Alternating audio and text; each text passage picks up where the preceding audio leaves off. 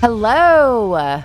Welcome to Forbidden Cinema. Tonight we're going to party like it's 1999. All right. 2000. Party over with. Okay. Out of time. Oh man, we're like 20 years now. Right. We're still here. We're all still here. We all thought it was going to be over. The Y2K didn't get us. The COVID might. Don't know. Yeah. Still holding on that. But Y2K did not get us. Inside baseball. Survived. We usually record these things ahead of time. This one is recorded in real time, and things are looking crazy. They're wacky, y'all. Go out and get your vaccine right this moment. We're not going to hedge on anything. Go get your vaccine. Wear a mask. Do your part. Our last episode polite. was great. We were traveling the world. Everything was great. Everything was looking fine. Everything was looking fantastic. And now, boy. 3 weeks and down the fucking tubes. All right. So hit the theme song. Ba-da-da-da. I can't even think of how our theme song goes. So we'll just let it do its thing. Anyway, so 1999, we watched American Pie. So we are at the tail end of the Forbidden Timeline. Sort of. If anybody out there wants to go past 1999, we're listening.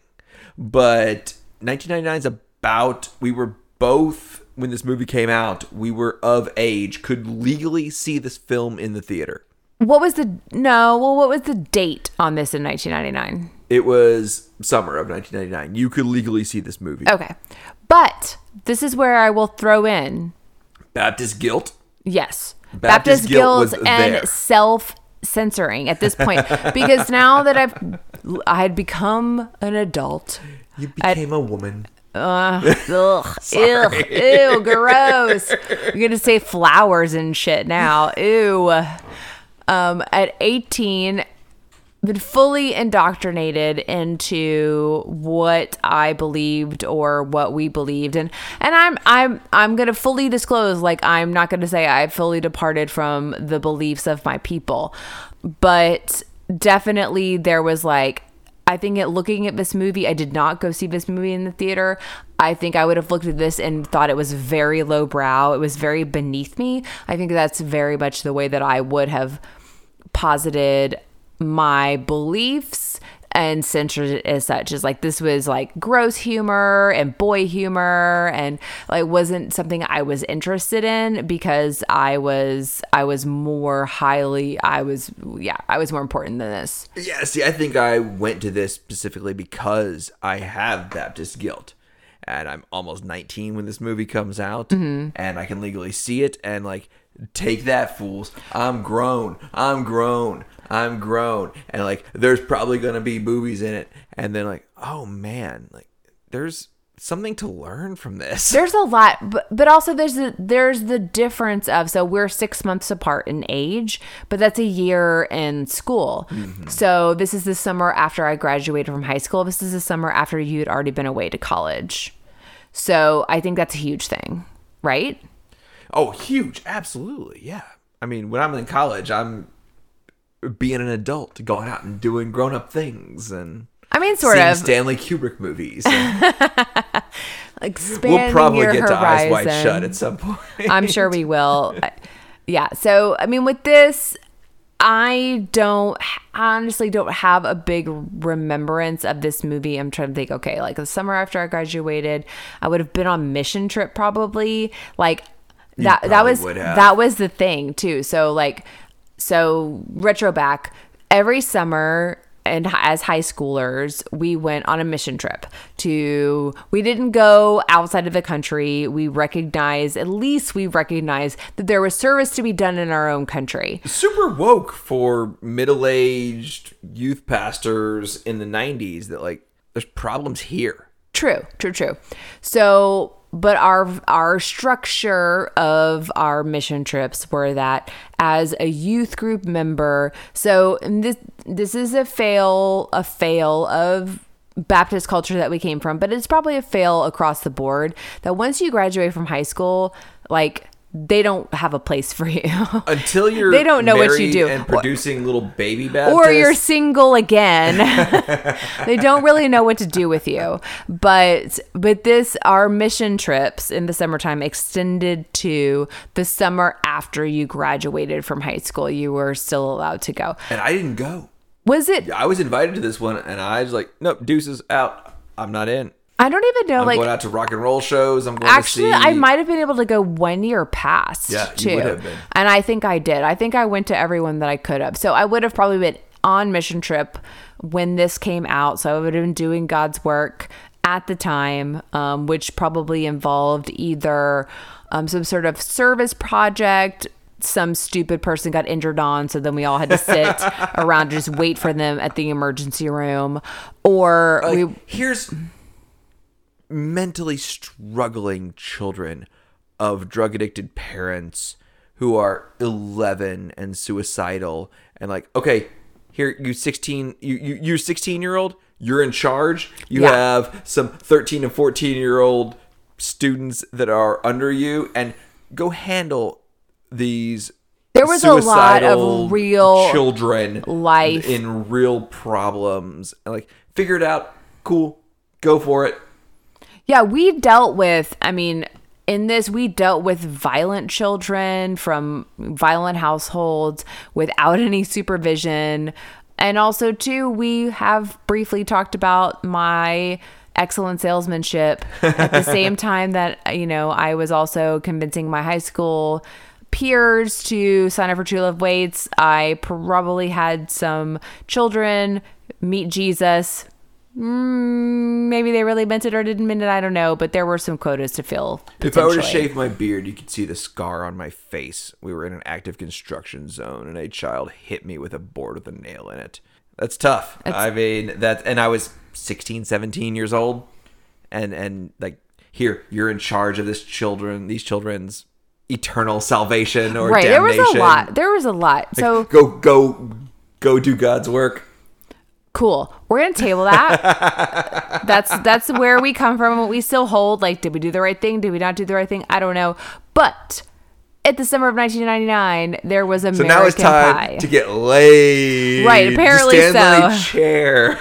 Apparently so. Let's get laid before prom. Says Rowan Gardner, who no one knows ever again. Rowan Gardner's kind of an ass in this film. Totally. We did get, going back to Teen Wolf and Jenny's complete disparagement of Pizza Hut for her salvation, Papa John's. We do have A Kid in King Arthur's Court on a DVD in just a cardboard container that I did get from Papa John's for getting delivery one time. Oh, okay. Well, there you go. There's our Rowan Gardner connection. Way to go, Rowan Gardner. Yeah, I definitely have that in my notes of like, and he gone. And I think it's truly potentially from his rallying of him being, I mean, like the one who was like, sex, like, can't really tell my girlfriend that I love her. I mean, I have a list kind of at the end, and this is really coming to the end, like, of the 4 categories, I guess, of the guys who are trying to get laid before they graduate. And we've got the guy who's in like the long-term couple, which he says, I've put in months worth of time. But of all of them, it's the long-term couple, and they feel like, this is the thing that they should do, and is lackluster, and they're both kind of regret it. You can tell to a certain degree. Then you've got the new couple of the guy who's like kind of trying out being sincere, and it's very romantic, and he actually does not say whether or not they had sex. I think that they do, but he doesn't share it. And he kind of takes the brunt potentially of not having. He takes the high road. He does take the high road. He's not a great actor, but he really takes the high road. He does take the high road, and I kind of think actually potentially at some point he was maybe in relationship with Katie Holmes prior to Tom Cruise. No, that's a thing. Yeah. He was also in Street Fighter: The Legend of Chun-Li, and so I'll never forgive him for that. Is that why they were doing some like Asian like subtitle, but No. That was way after. That was way Kristen Krug, like while she was heavily involved in NXIVM. Oh, like yeah, that's a whole other thing. Yeah. But then we had like dude who just like he's just hapless, excellent physical comedian, Jason Biggs, and Allison Hannigan, thank you. And you know, he's like, I just got used. Like he's just trying to figure it out. And shout outs to Allison Hannigan. I don't know it. This is probably post Buffy. I would say Buffy was 96 or 97, and this probably, is 99. So yeah. She's a couple years into Buffy. So I discovered the Whedonverse late, and Whedon is apparently problematic now. But yeah, shout outs to her. I mean, she has been in 15 seasons of syndicated television. She's a worker. Probably rich as hell. She probably is. Now. Her and her husband, who was in one season of Buffy and then a couple seasons of Angel.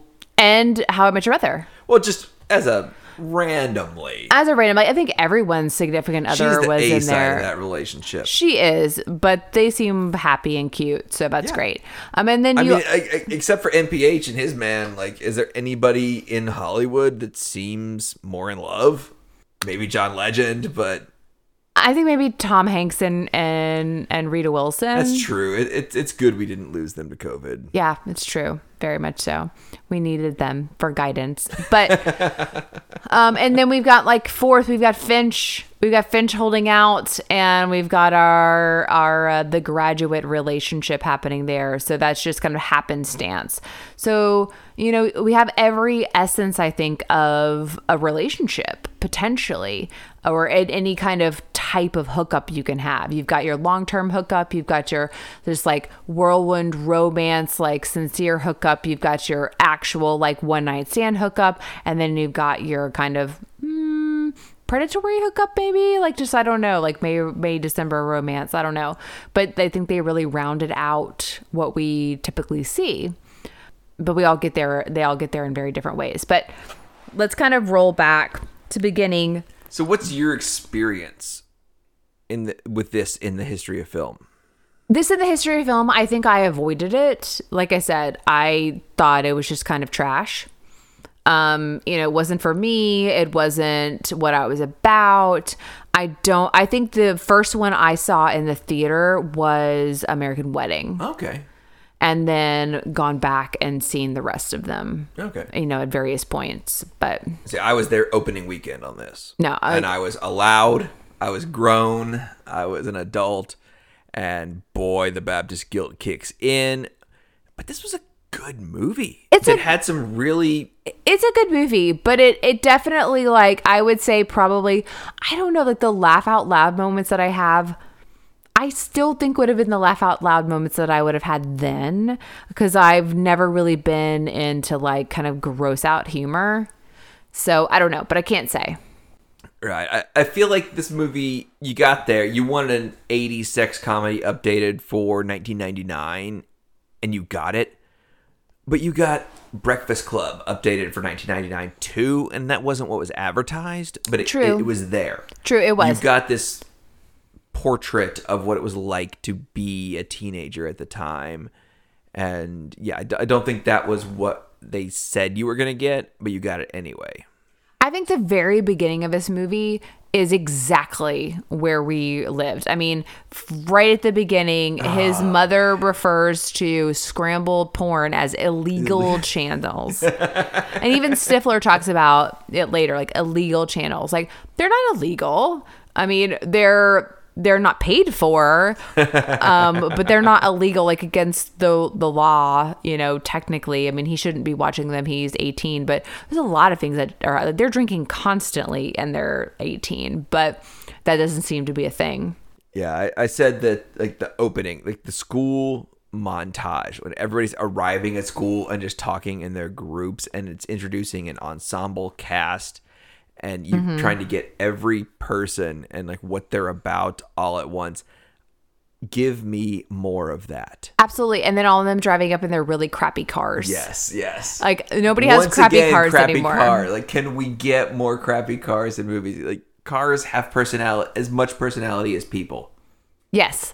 And they definitely represent like who you are. I mean, they represent a lot, like where you are socioeconomically and where you are like from a taste standpoint and tons of stuff. But everybody's just in like a rando Ford Taurus now, or I don't even think Ford Taurus was like a parent car when we were. Yeah, but it's just everybody's in just a very random sedan now. I don't or even SUV. know. I don't even know. Like we'd have to go like look at a high school parking lot, which probably would be illegal for us to even be in a high school parking lot to know what people are driving. Because I mean, at the time when we were high schoolers, like Honda Civics and all of that People were like driving every huge. car that had ever existed for the last 30 years. True, There's like their people in parents' Porsches. old cars. There's people in Woody station wagons. There's people in Volkswagens. There, like when we were in high school, everybody was just in whatever car was around. Right, like whatever was car available. You could get to that was available that you could afford.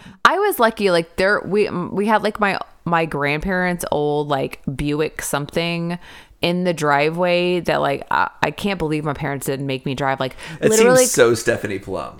like the ceiling was like falling down. You remember like cloth ceilings in cars, and they like would like lose traction and just kind of dip. Oh, I remember like with my dad taking the contact cement and pounding on the ceiling of our car to get the felt to stick to the top. Yeah. So I didn't have to drive that really because I don't think anyone ever like replated it or titled it.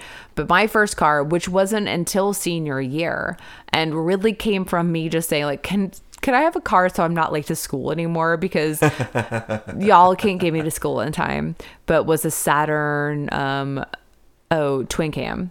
Okay. Was my first car. I had a 1990 Hyundai Sonata. Yeah, mine was, I think it was like a 91 or 92. Like, so it was pretty late. This was 1999. Okay. A Hyundai Sonata right now is one of the most reliable cars on the planet. Yeah, your car was not. I remember that. I mean, we were at the dam. I was meeting some girls, and I was trying to turn the heater on, and the lever to turn the heater on just went out the passenger side window into the bushes into a bunch of poison ivy, and so my air was on full blast for the entire like 2 winters in a row. It had one of those automatic seat belts. Oh, I had those too. And That it would tried to strangle you every once in a Sorry, while. Dave, I can't do that. That was Yes. way before the Teslas were like burning people alive. Right, yes. It definitely would like lock in and you were like, oh, can't get out. I mean, it my didn't have car like a also- lock release. Yeah, but it would, when you opened up the door, the seatbelt would come down. Yes. And my car, the door didn't fully latch, so I just had some shoelaces that I tied the door shut. But if you hit a speed bump or something, the door would flop open and the seatbelt would back like, every time you hit a bump. Mine would like sometimes it would just go too tight. Like it would just like like you're like, oh, like it was tighter than it normally would. Okay, but yeah, I had the high, like you buckled the bottom yourself, and then the top was like attached to the door. That only lasted for a period of time. That was not something that lasted very long, but Definitely had the blue smoke coming out the back. Like, God help you if you got stuck behind me in traffic. Because that thing, it did 33 miles to the gallon of gas. It also did about 120 miles to the quart of oil.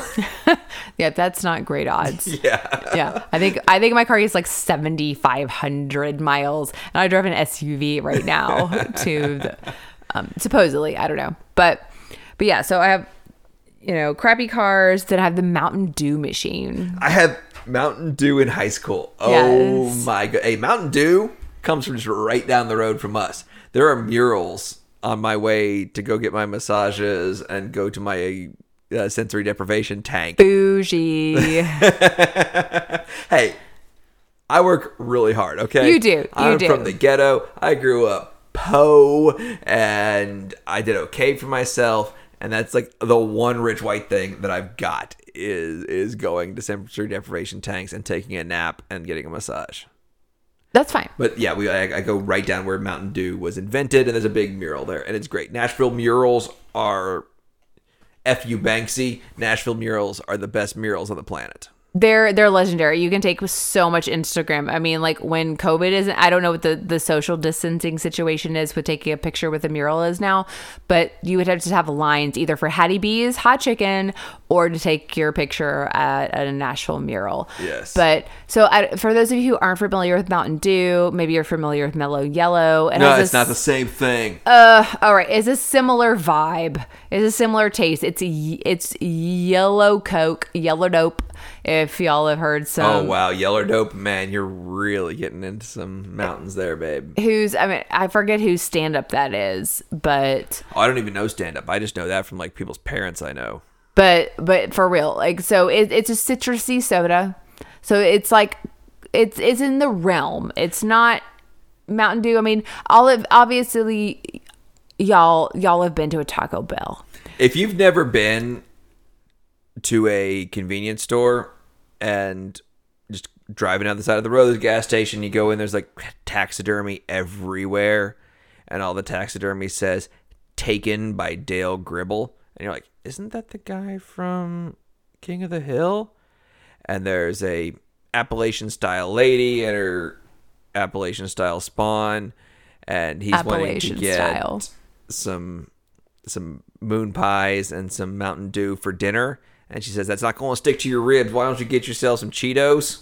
That's from stand-up, isn't that? No, I saw that in real life. You saw that? Is that, yes. Am I confabulating stand-up? That's my 5 minutes of stand-up that I'm working on. Sorry. I observed that in real life. TM. That's not going to stick to your ribs. Why don't you get yourself some Cheetos? Is something I experienced. I would think moon pies would stick to your ribs. That's my experience. But, so y'all have been to Taco Bell. There's various incarnations of Mountain Dew. I mean, there's like what Code Red and Baja and Baja Breeze Mountain Dew. You get 2/3 Baja Breeze with 1/3 original. I'm not a Mountain Dew aficionado or a convert, but it's citrus caffeinated soda. Jenny's parents, when we very first started dating, they would all drink milk with dinner, and I would want like Mountain I'm sorry, Dew Code Black. No. We're talking about eating cake. It was dessert, and you wanted Mountain Dew Code Black with dessert instead of milk. I'm sorry. Milk's not a drink. Milk is absolutely what you want with Milk's cake. Cow food. Whatever. We're not even getting into that. We're like so far into this and we haven't talked about anything. We're 23 minutes in and we're still in the opening credits. We haven't talked about anything. So I just have, I have illegal channels. Ariel is so hot. Remember when Tara Reid was adorable? She was adorable. Totes adorbs. And no, trying to throw any sort of shade on plastic surgery, on histories of drug abuse, on their many serious issues and body images, and I think that her Sharknado movies, that she's really kind of come full circle into being an adult actress, but remember when she was just a pleasure to see on screen. She was adorable. I mean, she still sounded like she'd smoked I don't know how many packs a day, but she and Miley Cyrus, same For thing. those of you who don't know me well, Josie and the Pussycats, yes, is one of my absolutely favorite movies. Yeah, so she is a part of that. So yeah, Ariel is so hot is something that they say. It's talking about Ariel as in like the Little Mermaid. Crappy cars, Mountain Dew. Then I have skirts, tees, cardigans. Oh, there are so many sweaters. I mean, this is my life. Like skirts with a pattern, with a t-shirt or a tank top with a completely different pattern, and then a cardigan with some chunky ass, almost styrofoam like sandals. I wore this so much in high school in 1999. The only thing I didn't see was a plaid shirt with the top button buttoned and every other button unbuttoned. I didn't see that. Where did this take place? Michigan? I think that's a California thing. It was all over the place in Mount Juliet. In Mount Juliet? Yes. Okay, so I'm going to say something that, like, I think technically that is, like, Cholo style. Huh.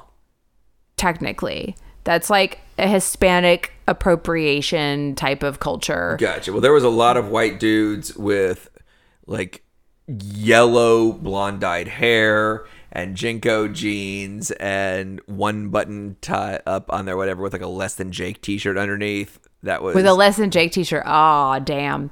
Less Than Jake.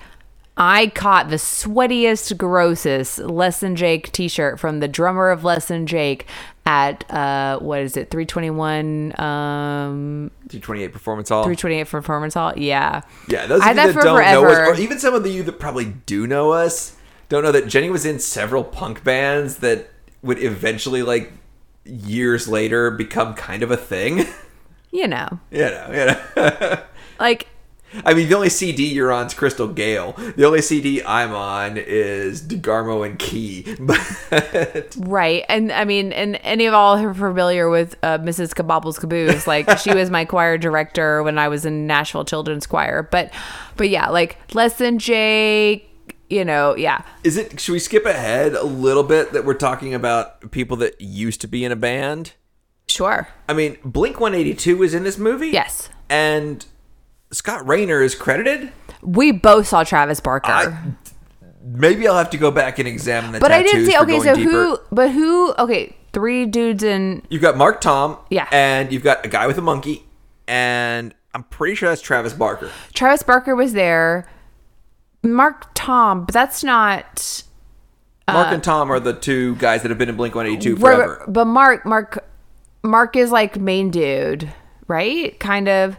Because I feel like the third dude that I saw was not the third dude I was used to seeing. So I feel like Travis Barker was there and Mark was there, but maybe Tom wasn't I think there. Tom Robbins was there. I don't know. We needed to go deeper on that and just like freeze frame it and Like see who really was look there. into Blink-182. I think Blink-182 needs a monkey. I mean, they got a monkey in this movie. Super Friends have a monkey. Like, the Monkees never had a monkey. So let's just look at that. Like, if you're a band, should we get a monkey? Monkeys are a lot of work. Primate ownership has a lot of ethical dilemmas to it. Absolutely. But if you're I think a band, friends told us it was complicated. if you're a band and you have a monkey and it's just like in your videos, and it's just in your band, it's on stage with you, and you treat it okay, I could kind of be okay with a monkey being like the 5th member of the band. That's fine. Like if they want to deal with all that, but it feels like there's a lot of work with a monkey. Like a monkey, you would think would be cool, like any kind of regular pet, like a dog, but like they just seem like they take so much work and they're dirtier and grosser. I don't know. All through dinner, we've been listening to Dude Ranch and Cheshire Cat era Blink-182s. Right. But yeah, I think they're fine without a monkey. They probably are glad they chose not to have a monkey as part of the group. And then I have, so yeah, like all the fashion I felt like straight on with. Then mochachinos. Oh, man. What was Starbucks culture right at this point? Oh, man. I don't know. But Finch, I mean, he's like wearing his tweed blazers and drinking brandies and mochachinos with his Vespa that he doesn't know how to ride. Like, That's you, dude. but for the grace of God, go on. By the grace of God, you just don't have a Vespa. Our neighbors have a Vespa. Like their teenage son has a Vespa with a bunch of like graphite drawings on the side of Yeah, it's super cool. Yeah, it's 70s, 80s skate culture stuff, and it is awesome. And I'm so in awe of him. Yeah. So I just was curious. Like, it's something we look at. Like, I mean, I don't remember drinking a lot of Starbucks as a high schooler, but in college, we had like Starbucks proudly brewed by Barnes and Noble as part of our bookstore.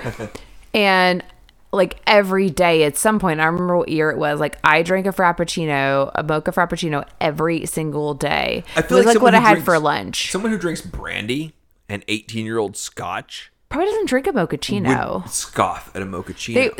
They would drink some sort of just straight espresso, like a cafe brev, or at the most. That's a lot of cream. They drink an Americano or They're a just brev or a something. latte or a Yes. cappuccino. Yeah, they would definitely scoff at a mochaccino. But like I drank a mocha frappuccino every single day, so much so that like the chick who ran the cafe there was like, we changed the mocha recipe. I don't think most people would notice, but you might because you're here every single day. But that's what I had for lunch. I had like the brownie chunk mochaccino. Oh wow. Yeah, like went that was hardcore. serious. And then I just went to like latte. That's a big difference. It's a big difference. But I think that's the thing. Like from like coffee culture, you start like super sweet and then just kind of pair yourself off. But I still drink Cocoa Mocha Martha. At Rocket Town. At Rocket Town. We've already talked about Rocket Town.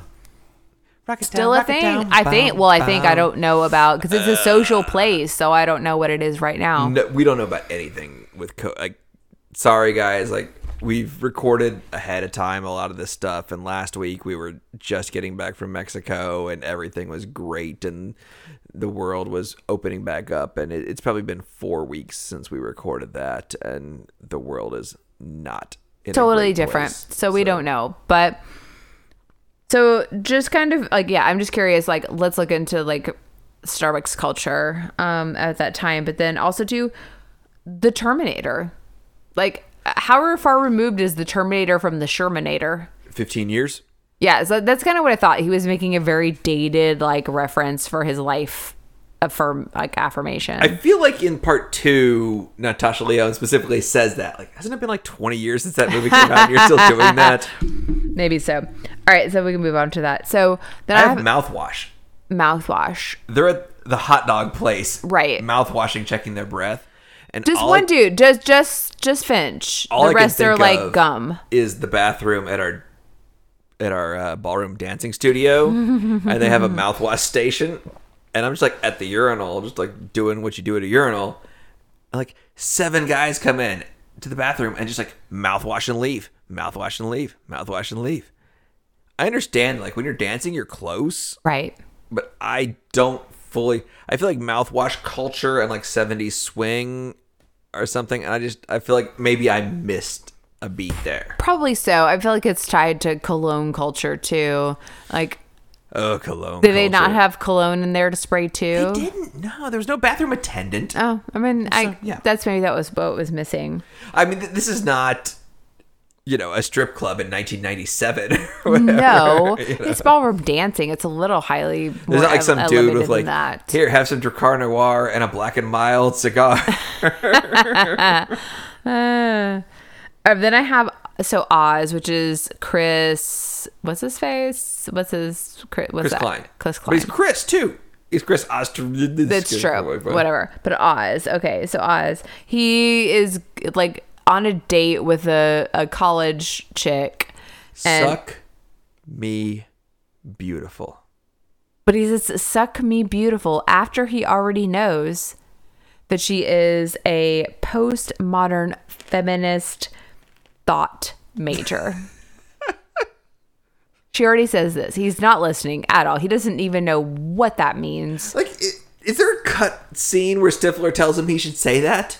No, it can't be, because Stifler like makes fun of him for saying that. Where even Stifler thinks that's ridiculous. What is happening in life? Like, why are we like what? I don't know, but she laughs in his face. She does laugh in his face. Hey, good for ladies. Laugh at a dude if he tries. That's great. That's great. But then she does say but he has said like, my friends call me Nova, like Casanova, like putting the nail in the coffin there. But then she says like women want you, like if you want to be romantic, it's like, then I'm like record scratch. Like, does he think that's romantic, or he's just trying to get laid? But she's like, you need to ask questions. You need to know more about them and blah, blah, blah, blah, blah. But I'm like, also too, she's older than him. She knows like he's not trying to be romantic. He's just like trying to get not even get in her pants, get her in his pants. Right. Like that's not even what's trying to happen. He's like going for the low hanging fruit, literally. And he eventually falls in love, but the real whatever it means was like, yeah, you just have to like ask him questions and listen to him and shit. Like, right, literally the sensitive guy is just a play. It's like the Naked Man. I mean, yeah, that's some How I Met Your Mother stuff. But no, he very quickly. It's part of the Barney Stinson playbook, like the sensitive. Honestly, like his transformation, so to speak, could be a plot of a movie all its own. Like, it wouldn't need any more of this. In 1999, just him going from being, like, kind of the jock, like, suck me beautiful, which... I'm sorry. No. No one wants that. No one wants that ever, ever, ever, ever, So ever, you're saying I ever. shouldn't try that on you on Wednesday? You could try, but like I'm telling you right now, and I don't think we've been married long enough to. You've never once said anything remotely like that. Like, and I think that that's probably I've said a few things remotely like that, as like, yeah, right. Like, but also like maybe like, but but no, like no one wants that ever, ever, ever. Like if you want to get sucked by a beautiful person, you got to start somewhere else. That's not where you start. Don't start there. No. All right. No, that's not where you start. But all right, so I'm at Stifler's party. Where are you? that's right after that I have a Stifler's party. So in the beer scene, Right. I have Stifler's shirt. He's wearing like basically a Hawaiian shirt with mixed drinks on it, like some tiki Okay, culture. That is really in today. Like, if I said wore like that Stifler's this shirt weekend- is like really like swingers vibe. No, I could wear that this weekend. You could, but a lot of the shirts in this movie were like very much like button up, kind of tiki, kind of drink, There's like some Hawaiian kind of. there were all a kind lot of ironically that, Tommy but, Bahama. but I don't remember anyone. That was not a thing No, back then. not No. not here, not no, here. people No, were wearing plaids, yeah. but no, that was not a thing. Not at all. So that was it. I'm curious, like what Michigan culture was like. They were really like pulling in. I'm at Stifler's party too, but I have also Rowan Gardner like really trying to get Vicky / Tara Reid to think about having sex and saying like, isn't it such a beautiful night? They're like literally at this high school party and everybody's shouting all this crazy stuff and like isn't this like the perfect moment? And you're like, So it was like the Yeti. Well, do we ever even see the Yeti? People like multiple times we hear like ADR of like, oh, the Yeti, like, oh, the Yeti smells. Like, you should probably go take a crap. like I don't even know like what's going on, but like I'm pretty sure like no high school party is ever like the perfect moment. Someone is really pushing sex really hard in that. But and then we have Harold, like of Harold Roldy. Harold of Harold and Kumar. Oldest person in this movie. Right. What's the actor's name? John Cho. John Cho. Who's credited twice in this film. Twice. First As MILF Guy. MILF Guy. When did MILF start? Maybe MILF happens in like a rap song or a blog before this, but I feel like this is when MILF went into the zeitgeist. Right, like 'cause going deeper. I'm going deeper on MILFs. oh Lord, don't Google it. Don't Google it. That can get. I am Googling. You're getting on MILF. a list. You're on a list. I'm just going to Google MILF. I'm going to turn off safe search and see what happens. Oh my gosh, you're not even gonna go incognito. Oh my God, we're screwed. Our internet is screwed. But yeah, I was And curious. also as like Choral Guy or whatever. He's Choral Guy and MILF Guy. Yeah, he's like singing, in the jazz ensemble or whatever they call it. But yeah, I was just curious about that. Like, when did MILF start? Because Like Mr. Sulu, is he? Yeah, he is Mr. Sulu in the later like Star Trek movies. Oh my. Sorry.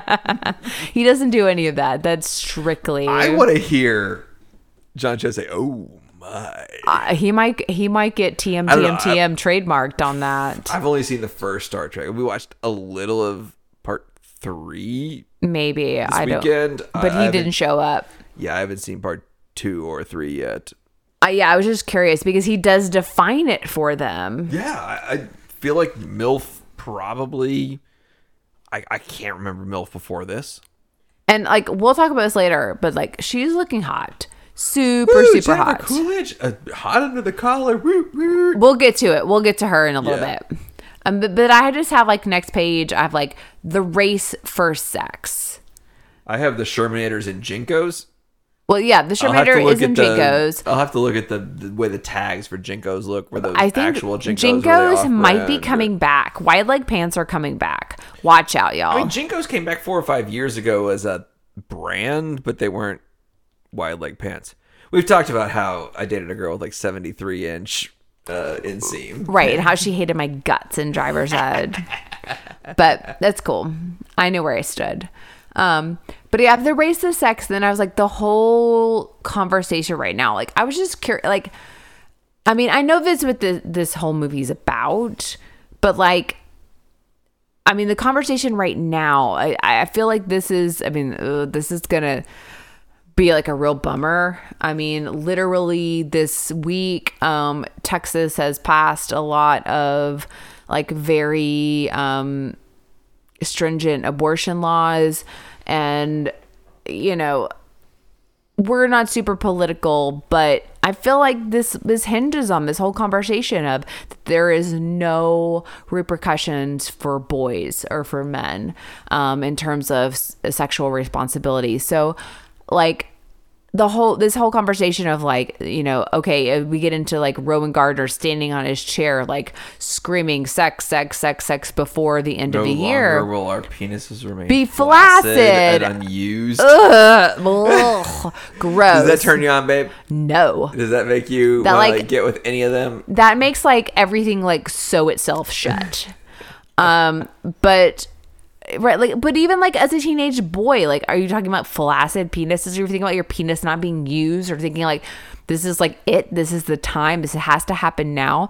But that's a huge part of its culture that's happening right now. It's like there's no consequences. I mean, there's a lot of memes going on. It's like, yeah, okay, why don't we go ahead and do some vasectomies because they're reversible and they're not even necessarily that effective, so that everyone can take some responsibility about sexual awareness and bringing children to this world. But of course, that's not what we're doing. I just I'm curious. I mean, I don't know that you can really speak to this, but maybe you can. Like, was this conversation out there? I mean, I know like you were simultaneously in the world that I was in as a youth group world, but then we went to different high schools. So I mean, was this the thing that's like, oh my gosh, like who's having sex, who's not having sex? Like, this is it. We have to get this out of the way so that our lives can begin. What was the thing? No, sex was not a thing for me in high school. It was good, bad, whatever. The culture that I grew up in, sex was a non-issue in high school. But did you hear but tangentially, like, I mean, we grew up in the same people that had culture. Sex were damaged goods. But like guys. Still damaged goods. But like the conversation that was happening, like, I mean, I know that your perception of the people probably in your high school that were talking about it because of our upbringing was like, well, they were completely wrong. But like, were people talking about it in that kind of way? No, not at all. Well, I mean, it's great. I mean, and it's something. I was a nerd and a Baptist, so and a band geek. Hey, band, as we've learned in this film, band and sex and nerds and sex. Hey, nerds have sex with the nerds. Oh, for sure. I'm sure. Band geeks have sex with the band geeks. Weirdos have sex with the weirdos. Yeah, everybody who wants to be having sex is pretty much having sex outside of your group. And that's fine too. And yeah, like if you're interested in having sex, there's someone that's interested in having sex too, and you just need to find each other and go for it. Everything's consensual, everything is fine. So, well, we do have a moment where they say valid and consensual. I literally have that too. Like, did we have to stipulate that? We did stipulate it, and I said, so okay, so we're ahead of where we were in like John Hughes movies. Like, it's everything's true. valid and consensual. Ugh. It's not Revenge of the Nerds. We're not going to go in and drill a hole in something and film ladies in the shower and they're like, oh no, we're going to broadcast them on the internet fucking net. Yeah. We have a whole nother non-consensual thing happening, but the actual sex to meet the not the bet. It's not Nobody a bet. gets anybody drunk at a party in this movie? No. So we've come a long way. But we have not figured out how to use the internet or electronic means of communication or photography in this film. It's still early, but I'm not it's very early. Going to give people a pass. No passes. No passes. But we are moving on to something very like, I just like wrote down butterfly chairs. Like butterfly chairs were huge. I don't know if anybody out there had a butterfly chair. You could buy them in Claire's. They were just like a very interesting, literally like four angle type frame. You could have a cover on it, all kinds of stuff. I had an orange one that I had in my teenage room and then my dorm. Then floral arranging. Oz is watching floral arranging as an attempt to get sensitive.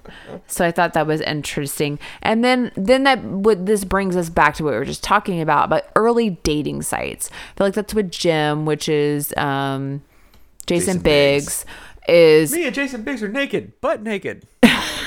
Sorry. Like he's posting a picture for an early dating site. You know, he gets no hits.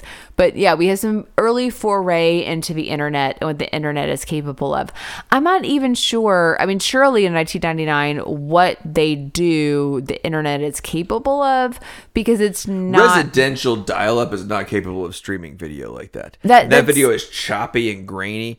I mean, I remember watching WrestleManias and UFCs and whatnot. Like that, and yeah, residential internet is not capable of that level of streaming. It's very sophisticated, and like people are able to watch it. Nobody's dropping it, all of that. But that's like we're a little far out from that. But then, like, well, there goes consent later. 100%.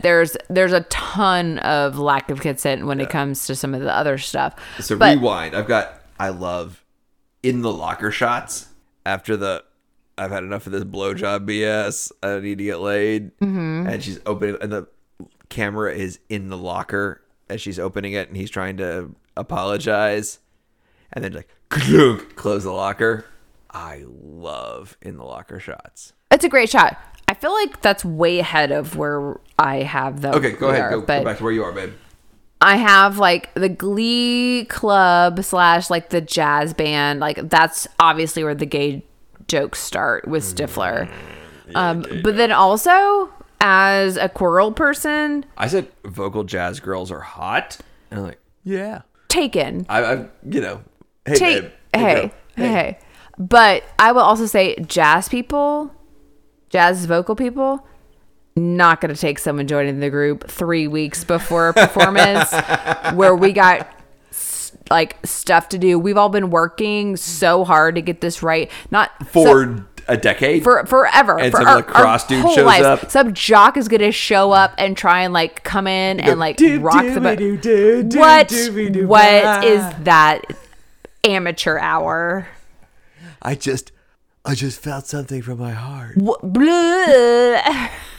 You can go like feel stuff from your heart out someplace else. We've all been doing work here. You can go feel your heart and feel everything else. Senior year, every single person in that is like auditioning for vocal scholarships, is working on like they're trying to rank and stuff so they can put it on their resume. They're all working like ridiculously hard. As someone who has auditioned like at a vocal college level, there's no joke. There it is, teeth out, fangs out.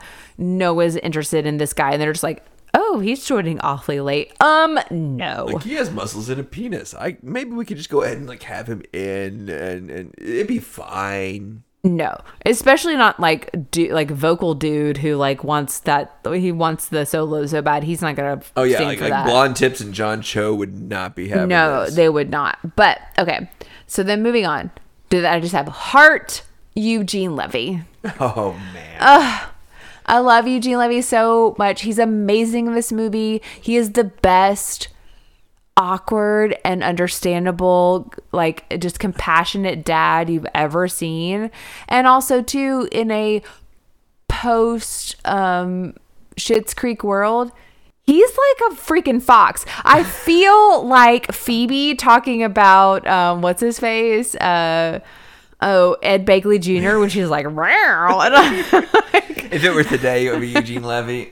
Yeah. Oh, yes. 100. We are just starting Schitt's Creek. We are, but like you see, like he is aged really, really well. Absolutely, fantastically well. But he's also like the best character in this movie. I would say, like, and when I talk about things that I laughed at every single moment with him. I would go so far as to say I've seen American Pie Band Camp and where he's the camp counselor. He's a camp counselor. Why is he camp counselor at band camp? Well, he's like the camp counselor, but the guidance counselor is at band camp? No. The Shermanator. Oh, that's stretching. That's stretching. Right. But He's better than that. American Pie: The Naked Mile. He's in that. He's the one who invented the Naked Mile. Yes. I did know that. Yeah. Yeah. So like back then, it was more about protest and about liberty, and less about being nude.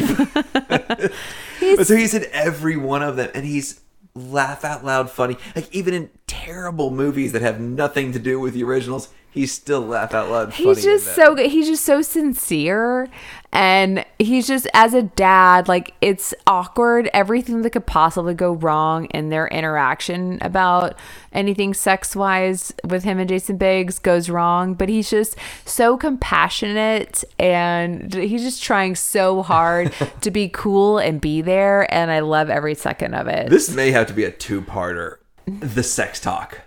That's way from here. Oh, well, okay, go ahead. I mean, we've got Affleck. Next, I have Affleck. I have Affleck way later, but that's the next note I have. So I had the sex talk before, like when he brings the perfect. Like, they really did not want to pay Playboy.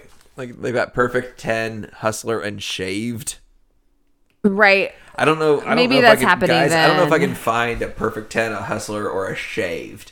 I don't know that Perfect 10 and Shaved exist. Maybe they do. No, but Perfect 10's a magazine. Is it? Yeah, I think everybody from Not Another Teen Movie were Perfect 10 models. Okay, cool. I feel like I remember Seth Green saying that in the commentary. Cool.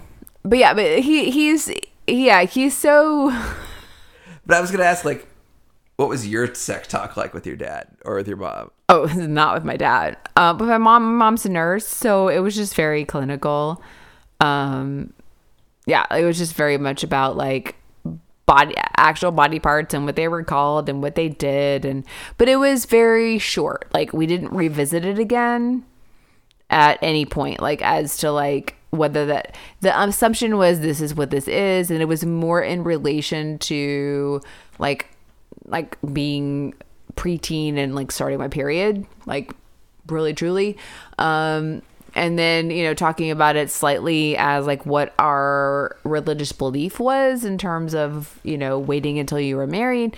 And then we didn't really talk about it again, like to check in whether or not that was just the assumption was that was what was happening. So we didn't need to talk about it again. I gotta say, like, my dad was pretty good at it. I mean, oh, it's great. He just left a book. You're like, read this book. And I came back and like, did you read the book? Like, no, I was playing Nintendo. And like, well, why don't you read the book? And so I read the book. Like, is there anything you have questions about? Like, no, like, I read the World Book Encyclopedia. Like, I don't think I realized you weren't supposed to just read it. I mean, I do remember reading some encyclopedia stuff, like myself. Yeah, like, I just like read R for some reason. I got to reproduction, and okay, like, oh man, like I'm 9. Like this is a lot. But I mean, I knew stuff before we talked about it. I don't know why. Like, I'm still kind of like thinking through that, like just through the zeitgeist. Not sure exactly why that was. Yeah, I don't but think I told anybody about sex. I'm probably like one of the earliest people to know about sex, just because we had the World Book Encyclopedia, and nobody told me you weren't just supposed to read it cover to cover like a Jack London book. And so I just read it, and I'm pretty sure I read the encyclopedia or the dictionary too. And like, just nobody told me you weren't supposed to. I mean, that makes sense. And so yeah, like, anything you need to know about? Like, nah, I kind of read the encyclopedia and kind of got an idea. Like, okay, well, it's important that nobody should make you uncomfortable. Like, yeah, you should make anybody uncomfortable. Yeah. All right, cool. And then I haven't talked about it since then. I have a vivid memory, and I don't know why this is. It's completely not unrelated, but not like my parents' sex talks, but watching Peggy Sue Got Married, which has Kathleen Turner and Jim Carrey, but more importantly, not a Coppola, is a Coppola, but doesn't go Nicolas by Coppola. Cage? Yes. Okay. So watching Peggy Sue Got Married with Kathleen Turner and Nicolas Cage, and also a cameo from Jim Carrey, but like literally she goes James Carrey probably at that point. Probably. She goes back in time. She's, a mom, an adult in the 80s, and I'm pretty sure it's the 80s. She like has some sort of incident, and she goes back in time in the 50s, and her mom says like, Peggy, do you know what a penis is? Like, stay away from it. Like, and I don't know why, but that gloms into my sexual like beginner talk, and I don't know why, but I always think about that for some reason. But I have whole groin area. I'm pretty sure you use Gene Levy. Yeah, says he that does. when he's talking about Hustler magazine. He is, yeah. Like their emphasis a little more exotic. Yeah, he's great. He's great. So then I have Affleck, Casey Affleck. How did Casey Affleck become an Oscar caliber anything? He's terrible in this. He's terrible in the Kevin Smith stuff. I don't know. He's good now, right? We haven't watched any of the stuff he's good in, but apparently he's good. The only thing that I've watched that I felt like he's good in is the Oceans movie. Oh, he's great in He's Oceans. so Olive good in the Basket. Oceans movies. He's fantastic as being like a twin brother with Scott Conn. They're so funny. They're perfect. But I haven't watched anything that he's won an Oscar for because it's all depressing and terrible. Maybe we should watch Gone Baby Gone and come back. And then Manchester by the Sea? No thanks. But yeah, but I do feel like he's like definitely like, you know, he's in college. He might even, I don't know, he might even be gay. Like there's just like, he's with a dude and like making like, he's just telling, recommending sushi orders. which he says like spicy tuna hand roll. And then he's talking about like, you know, he's only wanting to tell Rowan Gardner about the sex book when he like expresses the fact that he's looking to like, Should we start calling our niece Rowan Gardner? no, we should not. About like when he like expresses that he wants her to like have pleasure too, and he's like, oh, you've graduated. Like that's not why these seniors, whoever like put together this sex book, was not for the pleasure of women. I wrote, no high school guy can add anything to a sex manual worth knowing about. No, And but like I also wrote, know thine enemy. no. And it's a lot of electronic things. Oh. Yeah. Oh, is that what it says? Like, as part of the book, it's like know thine enemy, and it's talking about like sex toys. Yes. Oh, I didn't notice Yeah, it's that. like know thine enemy. It has a bunch of vibrators on it. Oh. Like no, gentlemen, like be post-human. Like know that women are created weirdly and require things, and yeah. So Anyway, yes. but it has had like ancient arts. Like he's ordering sushi, and so therefore he's like this master worldly of the ancient arts. Yes, he knows all the Oriental secrets. Exactly. And so like later on I have just like slightly, which I don't know if my pages are turning correctly, but you know, whether or not like when he's looking through the book, which he's literally looking through the book like while he's trying to give oral sex, like sorry, you can't wait that long. The moment is gone if you're flipping through pages. I have earlier than that. They have like a bushel of condoms, and they're looking at it in the hallway at school. They are. There's several things I have before this, but just like in connection to this But yeah, book. going into, he's like in the middle of going down, and he's like checking for notes. Exactly. But also And 1999 Courtney Love. 99 Courtney Love? They're playing Celebrity Skin when he's going down on her. Are they? Oh, they are. Yes. 1999 Courtney Love. She has had a troubled life. Yes. And has had some difficulties with addiction, but damn. Right there. 1999 Courtney Love in her Timestamp. $10,000 Versace dress and going up and playing Celebrity Skin, Malibu. So amazing. Malibu is She amazing. is one of the greatest talents in punk and grunge music of all time. It's a tragedy that life has just not been better to her. It really has. That was fantastic. Like it's so good. But like I have there, you know, with this book, with this whole like, you know, mystical vibe, is like, are we making women's sexuality magical and mystical, i.e. making it Oriental. I'm sorry. Is that no, I'm not trying just to- Oriental, like making it like mythical, like non-existent. Oh man. Like it's all out there. Like Was it Will Ferrell, the female orgasm, or the clitoris is real, the female orgasm is a myth? I don't know, but I'm pretty sure that's from Jay and Silent Bob Strike Back, the same thing that has me and Jason Biggs are naked, butt naked. But I think, yeah, Will Ferrell is just like yogging versus jogging. But yeah, I just have, prior to that, kind of rolling back a little bit in terms of just high school movies and high school movies that have sports, lacrosse. Like, no one plays lacrosse. Okay, I'm gonna roll this back. People do play lacrosse, but lacrosse is like the whitest It's kids the you know. richest, whitest sport you know. And so they're always in high school movies. Always. I said I know more about cricket than I do about lacrosse. I don't know, like, why don't, if you have the thing in your stick, why don't you just run and throw it? Like, I mean, like, if somebody like runs into Oz, like, are you allowed to tackle somebody in lacrosse? I have no idea. I don't know what.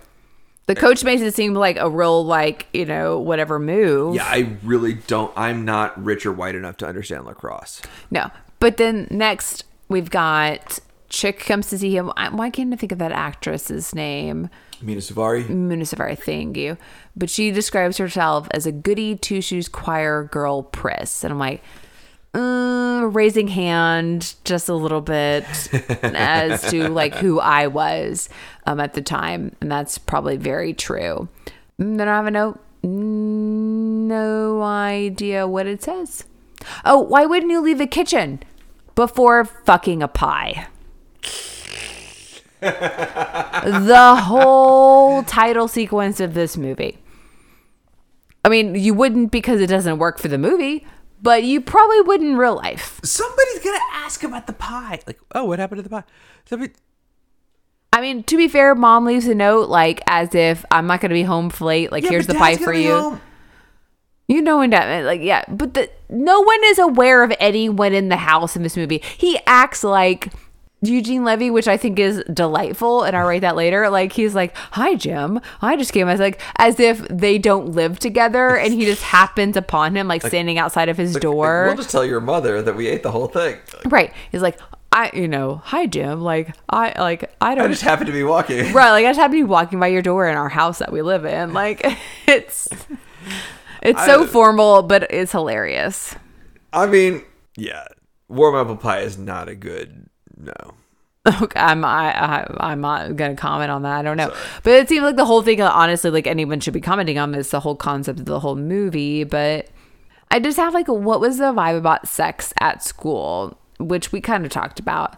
And then I could change clothes at your place is what Nadia says when she's gonna come from ballet class, which, let's make a note, timestamp or whatever, she's not wearing clothes that look like she came from ballet class. Doesn't look like she came from ballet class. No, she doesn't. But then everybody's like mouth open, like, dude, what? He has to broadcast, like, even Finch, who's supposed to be kind of the woke one, is like, yes, you should broadcast that all over the internet. Well, then even it's like, you're gonna have a naked chick at your house. She's gonna like momentarily be taking one piece of clothing off and putting on another piece of clothing.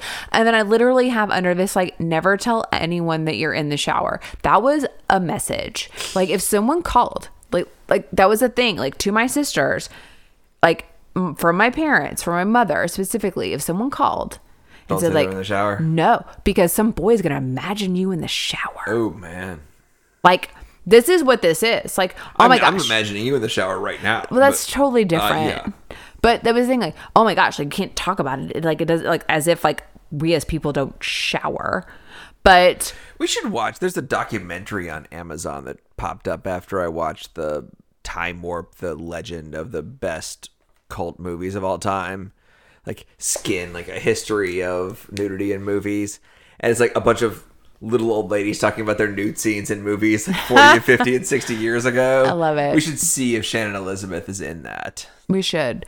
But yeah, it's totally like, oh my gosh, she's gonna be like, for a hot second, like if you can't like take pictures of a naked girl in her house, how are you gonna have sex with a naked girl? Like, pretty sure that is not related at all. I don't know. I do feel like there's a moment there where she's like looking at herself in the mirror and she's kind of like pushing her stomach out and like she's not satisfied with her body. No. And she's gorgeous, but she is. There's something to be said for that. I mean, that was the thing. Like, that's what someone would do. I like, as a woman, like, changing clothes anywhere that you are, you're gonna look at yourself and that's what you're gonna do. But that is not any kind of invitation. That is so private. Yeah, that's you changing now. And then we get into a whole different conversation of her. And then she finds the porn. She finds the porn. She's like snooping around. She finds the porn. Then she decides like I'm gonna say the fact that she lays on his bed and she's going to start like masturbating and pleasuring herself to his porn. She's waiting for him to come back. Yes, she is.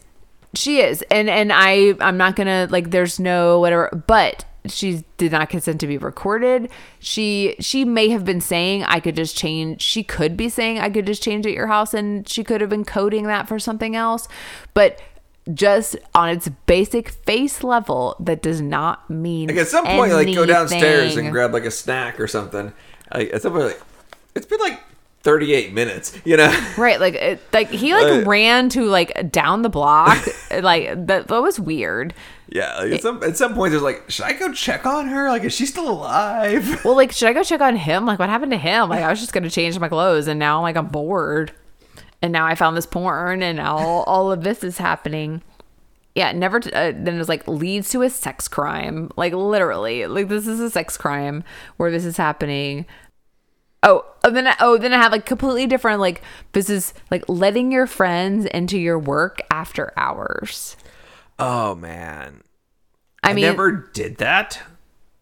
But you probably came to my store after hours. I came to your store after hours. I helped you, like, vacuumed your store. Right. Like, this is the thing. Like, you know, closing was like when you're person closing of a store, like letting your friends in the space and like just waiting for you to close. I was never the last person out, so I really couldn't. But yeah, I've been to your place and helped you vacuum and helped you close the store. Yeah. Yeah. I mean, that's so we could get out and go and drink some coffee or something. Yeah, or like go to Chili's or wherever. Yeah. I mean, man, I got so fat that year. We all did margaritas and nachos chips and salsa. Yes. Unlimited chips and salsa. Oh man. But yeah, I mean, just like that culture of like, you know, here you are as a teenager, like why do you have that level of responsibility when you're closing a store and you're like making a bank drop and like no one else is doing it with you, you're the only one doing it, and so, you know, anyone can come by. It kind of feels like the same whatever as like when you're babysitting and like you let someone else come over like and hang out. Michael Myers kind of situation. It could lead to one, I suppose, but I don't know. We should like run off to Mexico with one of those bank drops at one point. None of those were good enough, but for that, but. And then they're talking about like, you know, going to schools and not knowing what you should do. And I really feel like that's an essence of this time period. You know, there's a lot of conversation about sex. There's a lot of conversation about all this stuff. But like, what school should I go to? What should I major in? Like, well, I don't know what I want to do. I feel like, and then he says that too. And she's like, oh my gosh, I thought I was the only one. Like feeling like everyone else has a direction and you don't. I mean, I think that's so relevant. I mean, and I tell people that all the time. And when I talk to people that are getting ready to graduate all the time, it's like, don't be afraid that it's a high possibility you're not going to end up doing something in your major, and that's okay. Don't be afraid of that. I mean, I went to college for 11 years out of 14, and that turned out okay. You know, I had 3 majors, 3 degrees, and it's all right. Yeah, don't be afraid. Right. Like you can go with something. Know that you're like, and here I am, like feeling like I do on a regular day. Even if you started working in the realm that is your major, you don't have to stick there. You, in a year or 2 or 3, you're not solidified yourself into only being in that field. Well, I don't know. You get a doctorate in the field and then you're kind of stuck there. But that's different that's a lot. You get a doctorate and you work for 30 years in a field and you're kind of stuck. That's different. If you get an undergraduate degree and you work for a few years, your skills are transferable. You have not sold yourself to whatever field you're in. You have flexibility. It's okay. People will not think that you were only suited for whatever that is. You're going to be all right. We're all over the place. The next note I have is the love of his life is right in front of his eyes the entire time. Who are you talking about? Jim and Michelle. Well, Yes, she is. I mean, we don't know that in this movie. No, We don't even start to figure that out until 2 hours into the second movie. And barely into the second movie. Yeah, like Yeah. it's barely there even in this one. Hey, babe, sorry, but that resonates with me. That's that, like, fair. he's been there sitting in class next to the love of his life since he was a teenager. Sorry if that resonates with me. I mean, That's fine, but I wasn't that girl. I was too cool for you. I was not like the band geek chick. I was your fucking band geek. Yeah, but I never saw you that way. I didn't think of you as a band geek at all. But we were around. Yes, yes. I just have a note on the school murals. Those are weird. They're real weird. They spend a lot of time like focusing on them, There's and then a lot like of going them. down to see us. Like we're panning over to see other things, but they go to that mural over and over again. There's multiple ones. Yeah, there's a lot. And then I have like always the conflict. If you... Fred Flintstone double book. That's 100% what I wrote. I wrote classic Flintstone Order of the Buffaloes.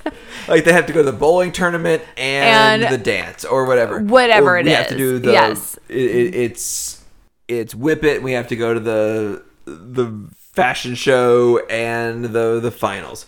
We have to go to the lacrosse tournament and the singing tournament.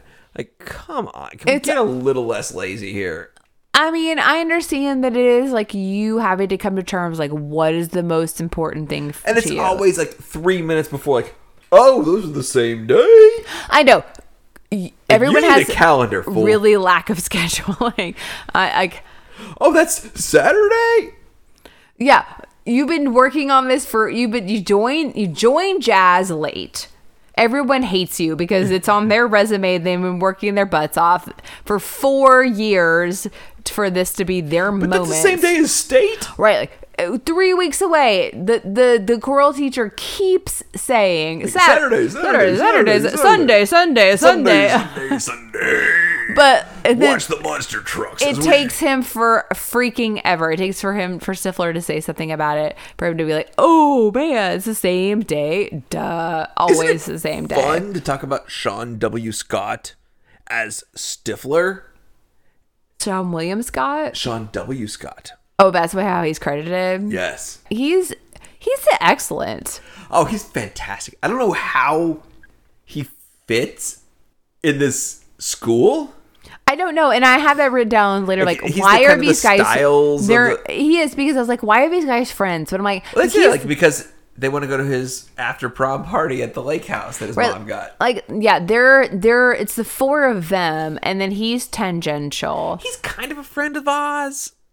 He's kind of a friend of ours. They're on the team together. He seems kind of like connected to Biggs and Rowan Gardner. Not really Finch, but they have some sort of rivalry because they like included in the whole like rumor mill thing. But yeah, like they don't seem to be that friends. But like I did have like, well, why are all of these guys friends? I kind of want just one statement that says like, we've been friends from middle school or whatever. Like, because to me, it doesn't seem like they would be. They don't fit. Stifler does say in this, like when they're having the big the lake party, like Stifler's Palace of Love. In part 2, after they all take each other's clothes off and are molesting each other to try to get the quote unquote lesbians to do more. Right. He's like answering a phone. He says Stifler's Palace of Love. Like, straight love. Yeah, there's a lot there's some difficulties in dealing with we have films. not gotten woke on that just yet. Moving on just a little bit, then I've got Rowan Gardner's been reading this ancient book and has figured out how to tungalingously give an orgasm. Did you say tungalingously? I did. Anyway, but that wasn't even what I was really technically going to talk about. Like, I was kind of wanted to talk about childhood, teenage bedrooms. Like, just, she's got this Laura Ashley wallpaper on all these snow globes, and like you're making this transition from like this is your childhood bedroom also becoming your teenage bedroom. There's a lot of childhood bedrooms. I mean, Jim's bedroom has the plaid wallpaper and the bowling pin on the top shelf of his bookshelf that keeps on like wobbling every time he dances but never falls over. Oh, I didn't notice that. Oh, it is wobbling every time he's like humping a chair or like flossing himself with his pants. It's wobbling. It never falls over. Or then when he and Michelle have sex and in Stifler's brother's room, and there's they break dog toy. They break everything, like every lamp, and like he's like in bed with a dinosaur at the end. Right, like it's just I don't know. I'm trying to think. There's something I'm visualizing, but just like limbs going everywhere and everything's like break the lamp, like smash the thing of marbles. It's great. That scene is fantastic. But then Then I've got like the assistant coach. He's just echoing everything. It's hilarious. I never noticed it in watching this before. Why is this not a thing in every Coach movie? It's so funny. I mean, the coach is just like, never think you're going to score unless you know you're absolutely going to score. You're going to score. You just... I just need you to follow behind me. And just like hype man you. Because it's basically what it is. I'll do it to you. We go to bar stuff. I'll completely hype man you if you hype man me on medical stuff. For sure. Sure. What'd you want? I don't know. Talk about your Pure Barre stuff. I don't know. Come up with something and like. She's gonna come up with something.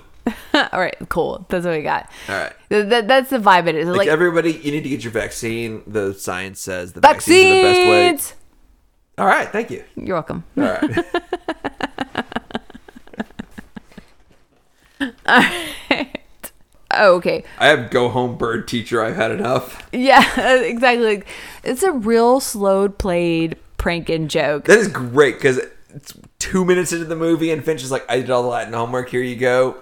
Well, he doesn't even say that. He's like, they're like, did you do the Latin homework? He's like, yes.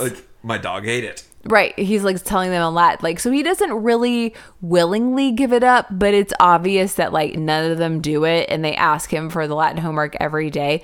And then Natasha Lyonne, who Natasha Lyonne, how have we gotten into this without mentioning her? She's going to have to go into the deep dive because she's a whole crazy mess. I mean, she like was dying of hepatitis in Eastern Europe. In a ditch. And she's great now. And she's in Russian Doll, which seems fantastic. It does. Which we haven't even. But she was seeing like Orange Is the New Black even before that. Really? Yeah, I think that's where she kind of had her comeback. Orange Is the New Black, I feel like, is a huge cultural miss for me. Yeah, I think so too. But like that for me too. I was gonna watch it on a plane, and it opens up with like that '70s show, and the main character like naked making out in the shower, and I'm like, on the plane, like sitting next to some like 16-year-old kid, like no, not now. Yeah, like, not the place. Not the place. like, why am I looking at Donna's boobies next to some kid? Like, nope. Right.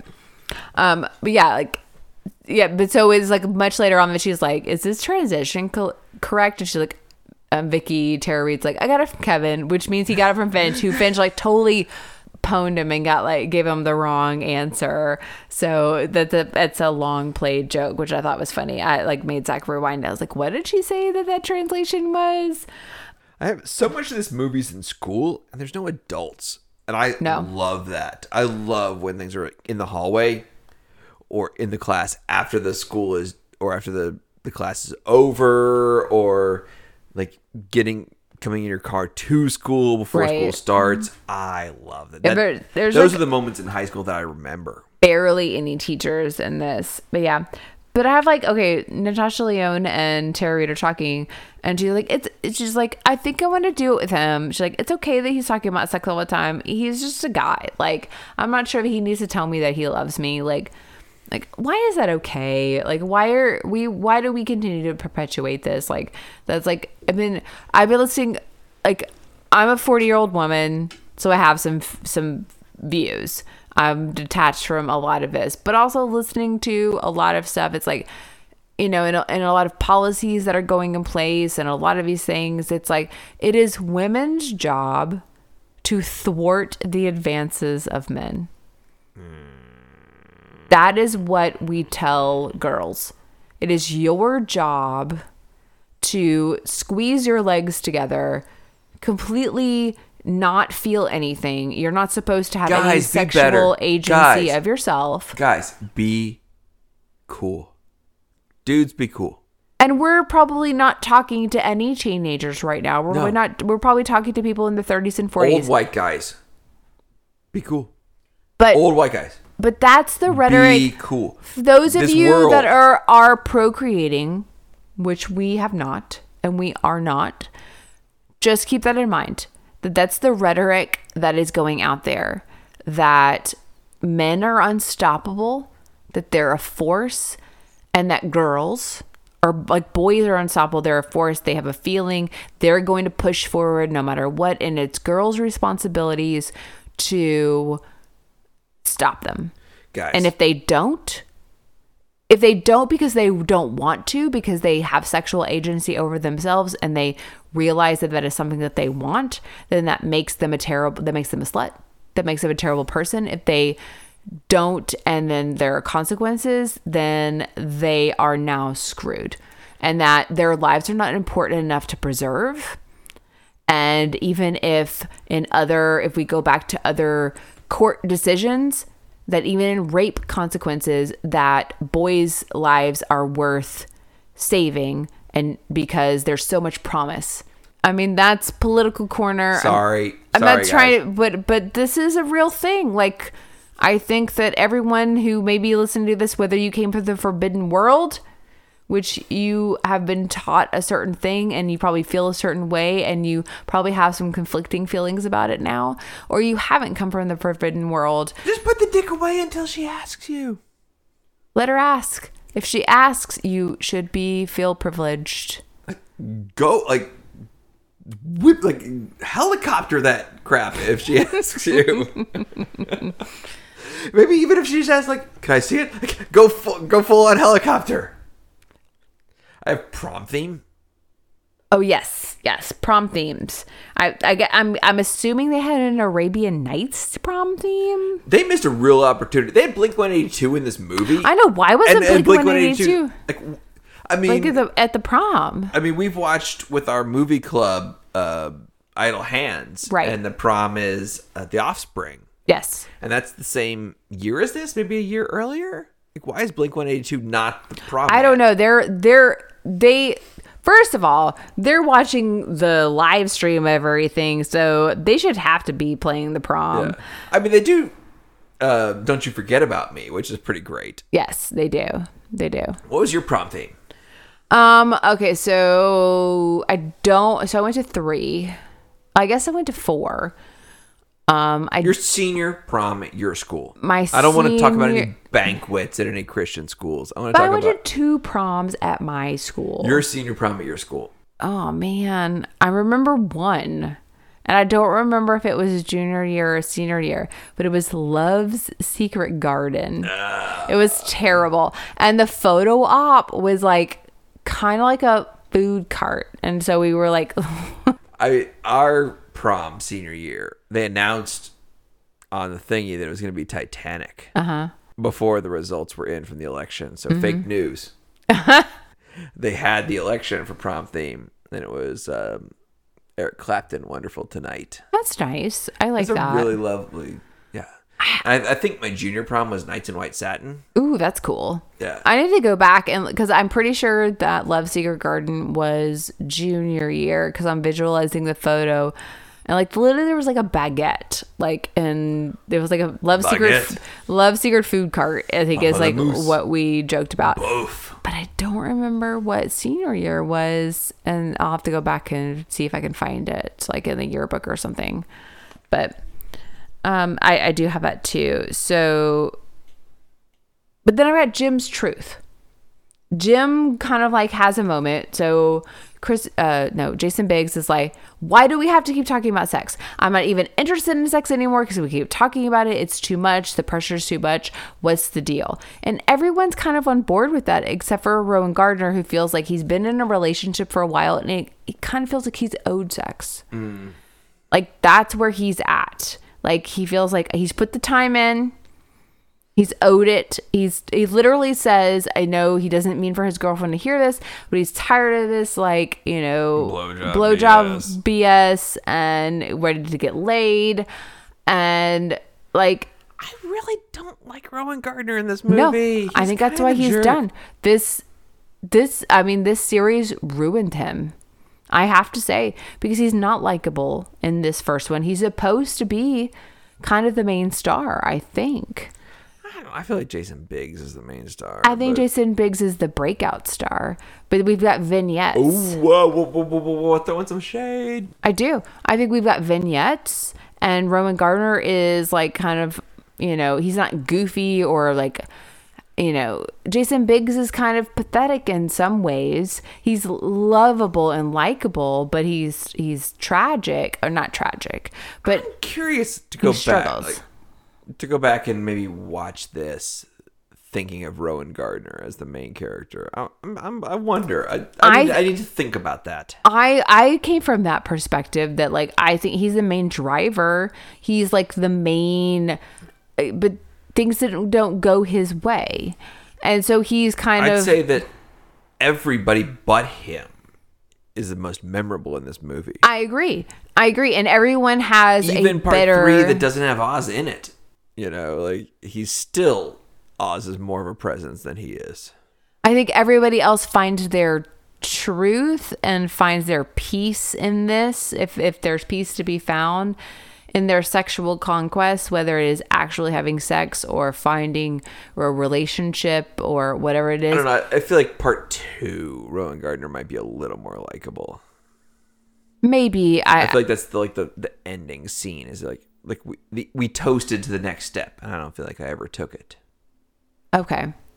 I think that's his big character arc. Is maybe so. Never grew up, and I don't think he did. Like I feel like he's the one that's like lagging behind. I think that the sex or the lack of sex, he because they even say like we don't all need to do this for you to do this. If you're afraid, like. You don't need us to rally behind you to have sex if you're afraid. And I think sex kind of also represents him just graduating and taking the next step and all these things that he's afraid of losing, even though he's not like the man on campus. He still has this relationship and they haven't been able to move forward. He's not sure if he loves her. There's a lot there that he's like trying to figure out. And he feels like sex is going to kind of answer some questions that he like doesn't know how to answer. And I think that that's true for a lot of people. They think that sex is going to solve it's going to solve everything. And I think that what we see with their relationship, it's like they have sex, but like he thinks it's okay. I don't think he thinks it's great. Like I think that, you know, it's better for him than it is for her because we already set up the fact that like, is sex going to hurt the first time? Yes, it is. And she's slightly uncomfortable. But like, then we see the juxtaposition of Oz and Heather, and they're just like so romantic and like, you know, passionate. And because they're like, they just want to be together. Right. And he just wants to have sex. Yeah. It's all about like the act of it, and it's so awkward and uncomfortable, even though they should have. How do you want to do it? Like what position? Like that? Oh my God. Who says that? Like it should be about their connection, but obviously they don't have that connection anymore.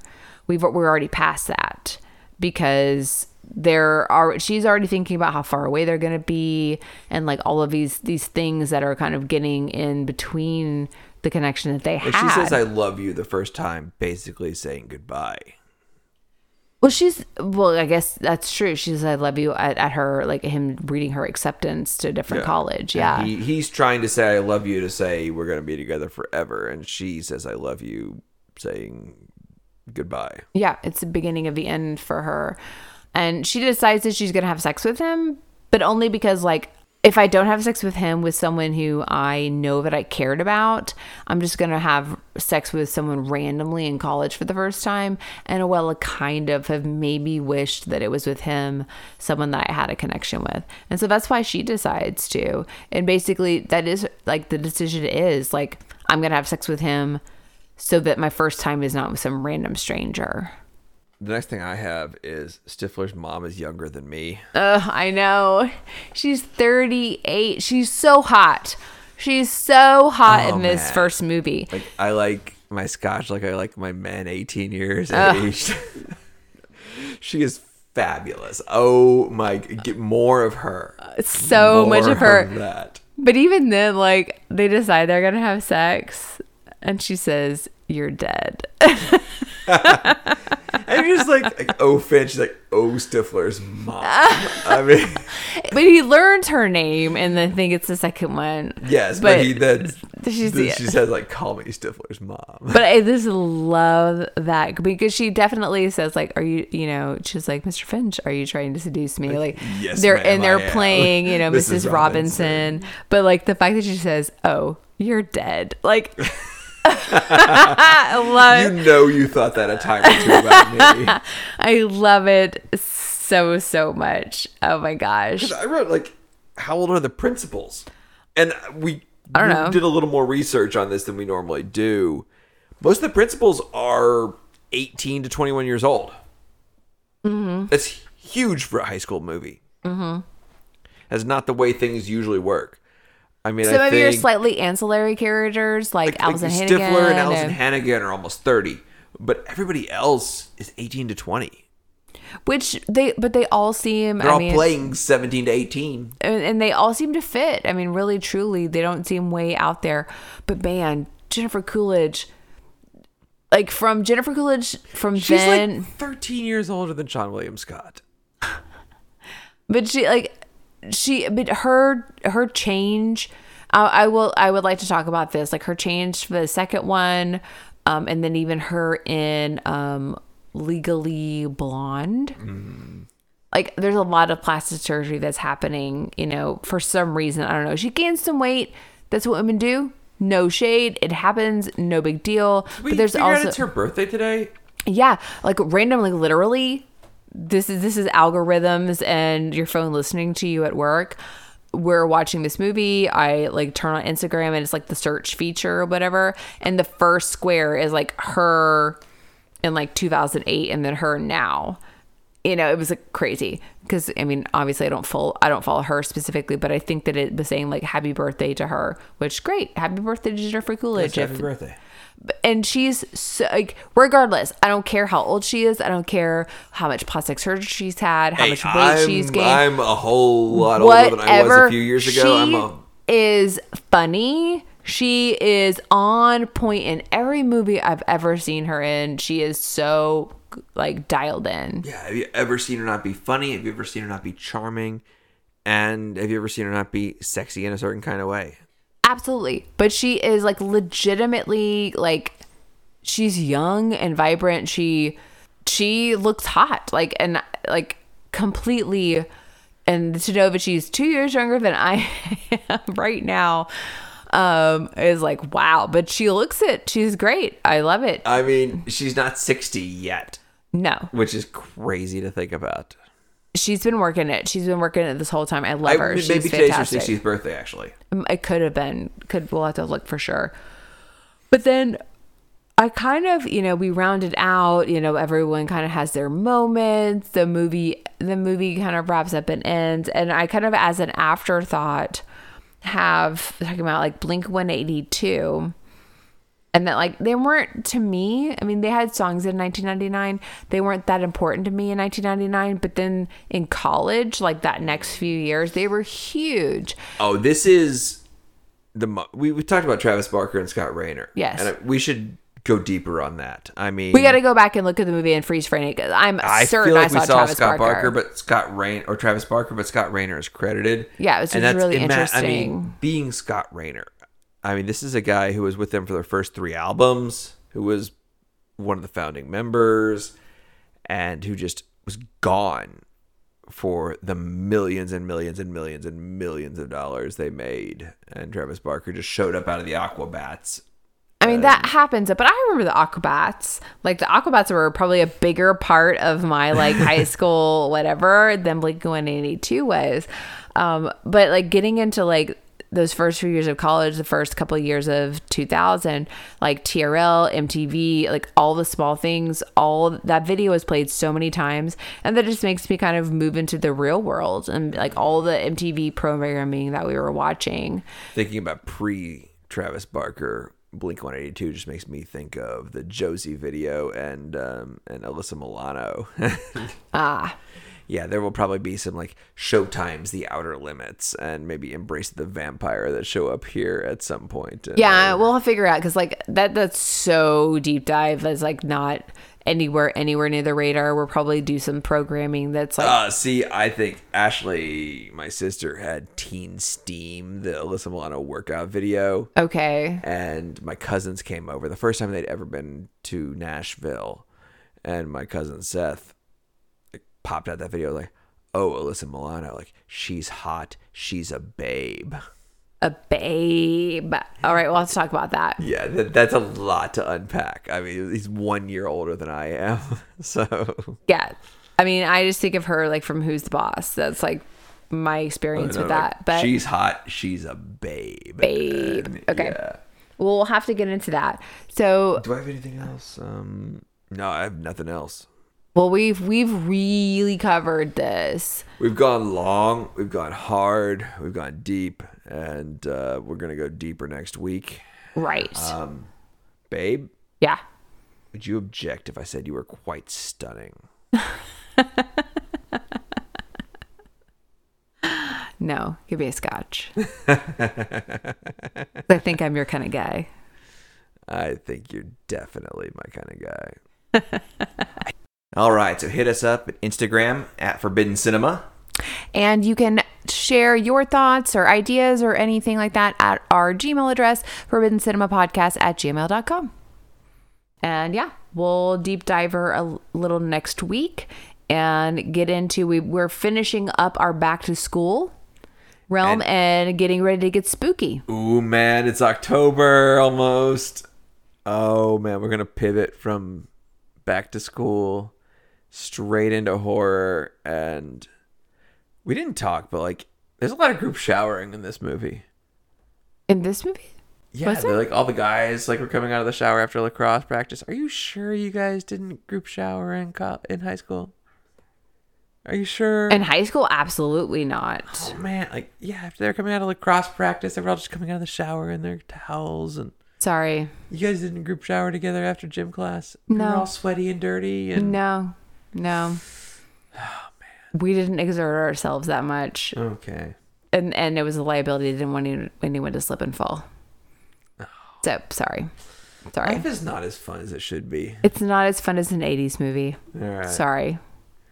Well, there's your takeaway. Go live your best 80s, 90s, or 1999 movie this week, and we will see you very soon. Yes, absolutely. All right. Thanks, we love you guys. Take care of yourself and take care of someone else if you can. Be careful out there. All right. Thanks. Bye-bye.